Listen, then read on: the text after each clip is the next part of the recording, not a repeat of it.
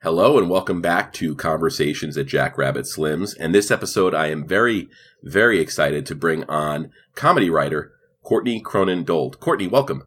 Thank you. Hi, Craig. Thanks for having me. Oh, it's my pleasure. It's my pleasure. And you got some exciting projects on the horizon. Can you tell us a little bit about them? Sure. I've got a sink full of dishes that I'm going to be working on later this afternoon.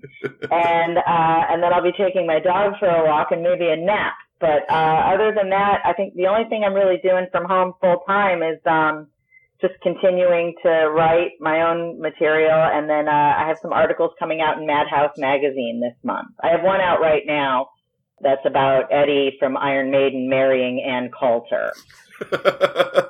That's a match made in hell. Oh, yeah. That one's out right now. And so it's about a 45-second read. They're very short articles, and they're just packed with silliness, and it's very ridiculous. And if you're an Iron Maiden fan, or you're not an Ann Coulter fan, or even if you are an Ann Coulter fan, I think you'll enjoy it. I tried not to be too mean. I'm not very mean. So it's just more ridiculous. Oh, awesome. Awesome. So yeah. I'll include a link to that article and Madhouse in the show notes. And thank you. Oh, it's my pleasure. It's my pleasure, Courtney. One of the things I really like to do here is to give everybody who guests on the show the exposure they deserve, because you're taking time out of your day to sit here and chat a silly little movie called Pulp Fiction with me. I'm taking time out of Craig. I'm so busy. I barely could fit you in this morning. No, I appreciate being asked. I appreciate being asked because I like to do the podcast. I enjoy it, and I enjoy this world of people that I have found over the last 5 years, where I have found my home. I found my planet. I'm finally home, and it is great. Oh, absolutely! It's such a great community, and I know you do the pop podcast with Ken Mills, and Ken is such a good friend of mine that I've met through podcasting, and it's just a joy every time I'm able to podcast with him. Ken has done a lot for me. He's a very important person in my life. He's done a lot for me. I owe him the world, and I love him dearly. He's such an amazing person. He truly is, and he also provided the artwork for the show, so I owe him an extra little bit of thank you for that. Oh, he's so talented. You know what he did for me? I produced the roast of Craig Gass over the winter in February. And Craig's friends with a lot of musicians, so they did like little roasts, and I edited it together, and we had like a live show in Hawaii. And I did a David Lee Roth one, and Ken was the voice of David Lee Roth, and he was so funny. Yeah. And it came out great. Like, everybody loved it, and they were all like, "Who is the guy doing David Lee Roth? That was so good." I'm like, "That was my friend Ken." Yeah, his David Lee Roth is great. His Gene Simmons is great, and I know Craig's. Yep. Gene Simmons is great too. Yes, Craig's also. Yep, they do like different Genes. Like Ken does the Gene trying to like whisper to you and kind of feed you info, and Craig does the arrogant, angry Gene. The many moods of Gene Simmons. The many moods of Gene Simmons. Yeah, and then everybody else is on stage Gene. Like everyone can do Cookie Monster Gene. So yeah, I'm a lifelong Kiss fan. Oh, that's nice. Yeah, I'm in and out with Kiss, but I came back full force after working on the Kiss cruise. I opened for Craig Gass on the Kiss cruise, and that just kicked me into high gear and with Kiss, and that's how I met like a lot of you guys, was from that. So yeah, Kiss is kind of like, I guess, the mob, right? You can leave, but they'll eventually pull you back in. Yeah, yeah, pretty much. They're a hard band to like sometimes. Yeah. Yeah. But something that isn't hard to like is Pulp Fiction, and that's what we're here to talk about. Yes. Courtney, could you tell me a little bit about your Pulp Fiction history? Perhaps, your first exposure to the movie when you first saw it? Well, I saw it in the theater, and I think that's when I was taking the year off from school, or it was the year before. And I'm not big on violence. Like, I'm not huge on violence, which is why, like, the first time I saw Reservoir Dogs, obviously, which was my first, I was so high. And when that, after the dinner scene, when it cuts immediately to Tim Roth bleeding to death in the car, I was like full of anxiety and had a massive panic attack, and we had to turn it off. Oh my goodness. Because I, by the way, I don't smoke the pots anymore, but this was in college when I used to smoke the pots. So I was so high, and I couldn't handle it. So I was like nervous going to see Pulp Fiction. I'm like, is there going to be like human suffering, which I think is the most painful thing to watch, is human suffering. Right. Which Quentin does so well, which is why his movies are so eerie. You know, like someone doesn't just get shot, like they get shot in a terrible place that involves a long bleed out with screaming, and, you know, they don't just fall over, which is probably more realistic. Mm-hmm. And, you know, and probably, you know, he turns it up a lot. So I guess I just thought, and I liked it. I love Uma Thurman, and I thought that, I never thought John Travolta could be that cool. And, you know, I liked it. I've seen it many times. Like, if it comes on TV, I'm like, oh, I gotta watch this. Because I recognize a lot of the diner that they shot the scene in, where the couple robs the diner. The Hawthorne Grill, yeah. Yeah, that's not too far from me. That's like over here in Hawthorne, right? Mm-hmm, mm-hmm. So, that's really close to me. So, something I've seen driving up and down Hawthorne Boulevard. It's like, oh yeah, there's that place, you know, because he used to live down here, I guess. So I live in the South Bay. So, but you know, I liked it. I'm not, you know, I like all of his films. I've seen all of them. I can't think of one I didn't. The Dusk to Dawn ones I'm not really into, because I'm not really into vampires. Yeah. But I've seen them, you know. So I think I've seen them all. Yeah, that's wild. From Dusk Till Dawn was one of the more unique theatrical experiences that I had, because, you know, in 2020, it might be kind of hard to grasp the idea that it wasn't really marketed as a vampire movie. So we're in a full theater opening night, and, you know, it starts out as just this, crime movie with Tarantino and George Clooney. And then all of a sudden, 30, 40 minutes in, it turns on a dime, and we've got vampires. And I remember that the audience was just like jaw on the floor. It was definitely one of the more unique movie-going experiences that I've had. Uh-huh. Yeah. And you did bring up Tarantino's use of violence, and as much as we're here to talk about Pulp Fiction, I want to say that one of the most effective uses of that was most recently in Once Upon a Time in Hollywood, that end scene where, you know, Brad Pitt encounters the kids from Manson's crew, and the one girl that just won't stop screaming after the dog attacks her. Oh. Like, that was just, that whole sequence is just, it's masterful in the way it was put together, but I guess we'll save that for another podcast. Yeah, with the whole movie, I was like, when's the really violent part coming? I know it's coming. When is it? Oh, there it is. A face smashed in a telephone. Oh my God. Oh my God. So with Pulp Fiction, is there a particular scene that you look forward to when you come across it on TV or watch it? Oh, I love the diner scene. Yeah. I love it. Well, I love her. And then, you know, of course, I think my favorite line in the movie is, I said, God damn. I mean, that's like the greatest moment ever. How, like, no one in the bathroom seems to notice or care that she's just doing full on bumps and very happy about it. Announcing to the entire bathroom how good her drugs are, and no one seems to want any or care.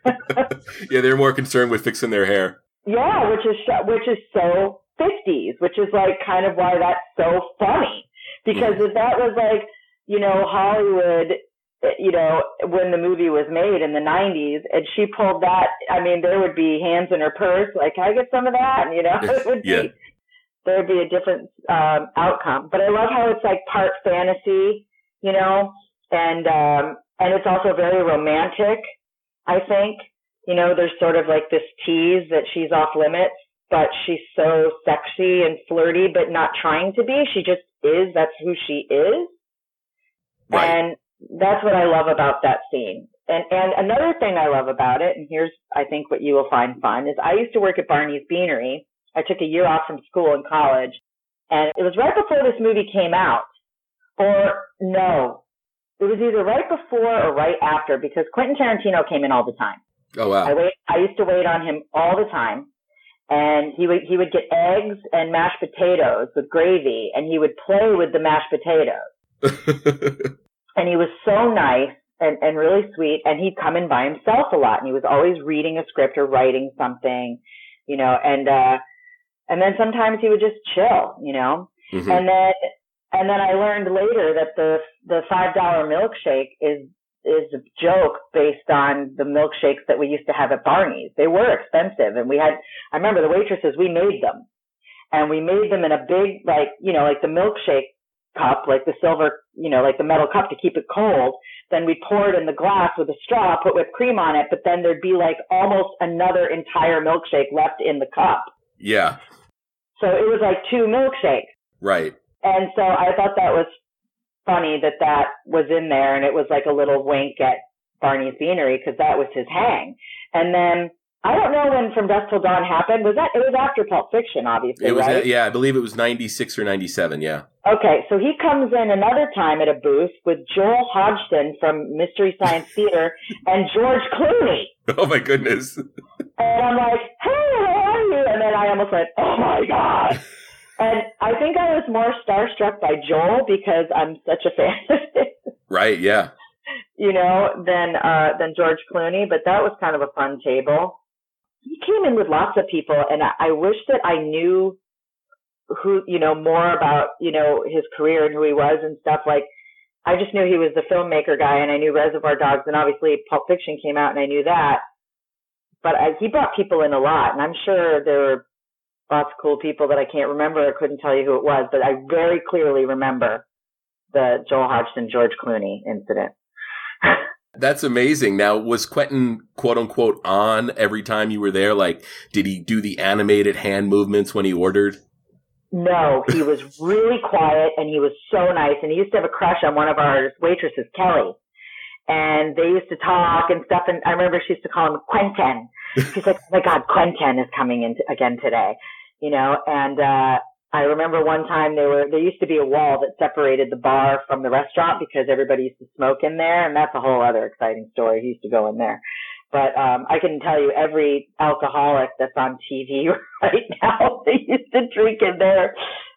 Mostly the guy from Breaking Bad, the DEA agent guy, Hank, that guy, he was always in there drinking. But, like all the time. And so was the guy from Pulp Fiction, the guy, who's the hick? The guy who owns the pawn shop. Oh, Zed. Zed. I forgot the actor's name. He was in The Mask as well with Jim Carrey. He was there all the time. I almost think Quentin Tarantino met him there. Yeah. I seriously wonder because he was there all the time. I saw that guy almost every day. And, but one time I caught him sneaking a kiss with her around the corner of the bar, and they just did like a little peck on the lips, and I was like, oh my God, what was that? So he was like our favorite customer. He was a good tipper. He was super nice. And, he was animated when he had people at the table. I know what you're talking about. Yeah. But by himself, he was so chill. Oh, that is awesome. I had no idea that we were going to have a Quentin Tarantino interaction when we sat down for this conversation. So that's very cool. Yeah, I thought that was kind of fun. He was my customer for I worked there for like a year. Yeah. So when you were making those milkshakes, let's say after work you're making one from yourself, are you going Amos and Andy or Martin and Lewis? Both. I would go off and on. I'd switch back and forth because I love both. Sometimes mix the two together. So chocolate or vanilla, I get it. Yeah, do both. Excellent. So we keyed in a little bit on your favorite scene and the violence, but can we talk a little bit about the comedy in Pulp Fiction and how unique it is? And the comedy isn't always obvious, so something that I might laugh at, might make the person sitting next to me look at me and say, "What are you laughing at?" Well, I think the funniest scene is when Vincent accidentally shoots the Marvin, the kid, in the head in the car. Yeah. I mean, that is so funny. It's gory and it's disgusting and it's very tragic, but thank God they never show his blown open head or that they'd lose the funny. Yeah. The fact that they just show, cleaning up the mess and then brains on their face. But that's the funniest part to me. That makes me laugh. It's so funny. The first you go, and then you start laughing. Yeah, yeah. And that's a hard thing to pull off, right? Yeah. I mean, you mean to make that funny? Yeah, yeah, totally. Very hard. Shooting a young man in the head and the face by accident is terrible, but it is really funny. It is funny. Yeah, and there's a lot of moments in the movie that are just so like, so subtle in terms of the comedy, and it's something you might not even pick up the first time you watch the movie, and that's what makes this movie so rewatchable. I mean, I think if we're looking at just funny moments overall, the Lance character that Eric Stoltz plays, and his wife Jody, played by Rosanna Arquette, the two of them. I mean, it's just constant funny from the two of them. Yeah, that actually is a very funny scene. I'm just not a huge fan of the second scene with them. Mm-hmm. Again, it's the violence. But yeah, he's very funny. They're just like the unlikely pair to have the best heroin in town, I guess. But I don't know where to buy heroin. Maybe that's normal. Yeah, and it's funny because when they were casting that movie, Tarantino knew he was going to take a part in the movie, and he was originally going to play Lance, the drug dealer. Oh, okay. But he ultimately decided that he wanted to be behind the camera directing that scene. So he didn't want to be, an actor. So he ended up taking the role of Jimmy, at the end of the movie. So it's kind of cool to watch the movie and think of the alternate, reality where Tarantino did play Lance. Oh, that would be interesting. But I mean, I love me some Eric Stoltz. And, yeah, he was funny. I didn't really think about that as being like funny. She's funny with all her piercings and being like, yelling at him all the time. Like that's hysterical. Yeah. But, and what's funny in 2020? I mean, it wasn't funny in 1994. I mean, I think overall the scene is a little funny, but when Butch crashes his car into Marcellus, in the gang of onlookers, we have Kathy Griffin, who, that's right. Like I said, in 2020, Kathy Griffin is pretty known, and she's known as a comedian. But in 1994, I don't think she was on a lot of people's radar. No, but they were good friends because in her comedy special, she talks about it. Oh, really? Yeah, she talks about how she's really good friends with him, and how she brought him to her house once to meet her mom, and how he was so cool that he gave her that part. And she talks about him in one of her comedy specials. Oh, I'll have to look for that. Mm-hmm. And then also, another comedian that pops up at the end, we have Julia Sweeney. That's right. At the junkyard, and that's always, that's a funny sequence, where Harvey Keitel pretty much tells the Jules and Vincents to move out of the sticks, I believe that Tarantino and Julia Sweeney had some kind of relationship at some point, and he did, from what I understand, an uncredited rewrite on the It's Pat movie. Oh, that's interesting. Well, she and Kathy are really good friends. Oh, yeah? I mean, Kathy plays her girlfriend, and it's... Oh, no, Dave Foley does. But Kathy plays the crazy neighbor in It's Pat. Oh, right. Yeah, and they came from the same, group. There was a comedy show here called The Uncabaret. And every Sunday night at 7 o'clock, it would be David Cross, Julia Sweeney, Kathy Griffin, Judy Toll, who's no longer with us, and Taylor Negron, who also just passed away. Oh, my goodness, yeah. He was so talented. Yeah, and David, did I say David Cross? Bob Odenkirk, David Cross, Greg Barrett. They were there every Sunday.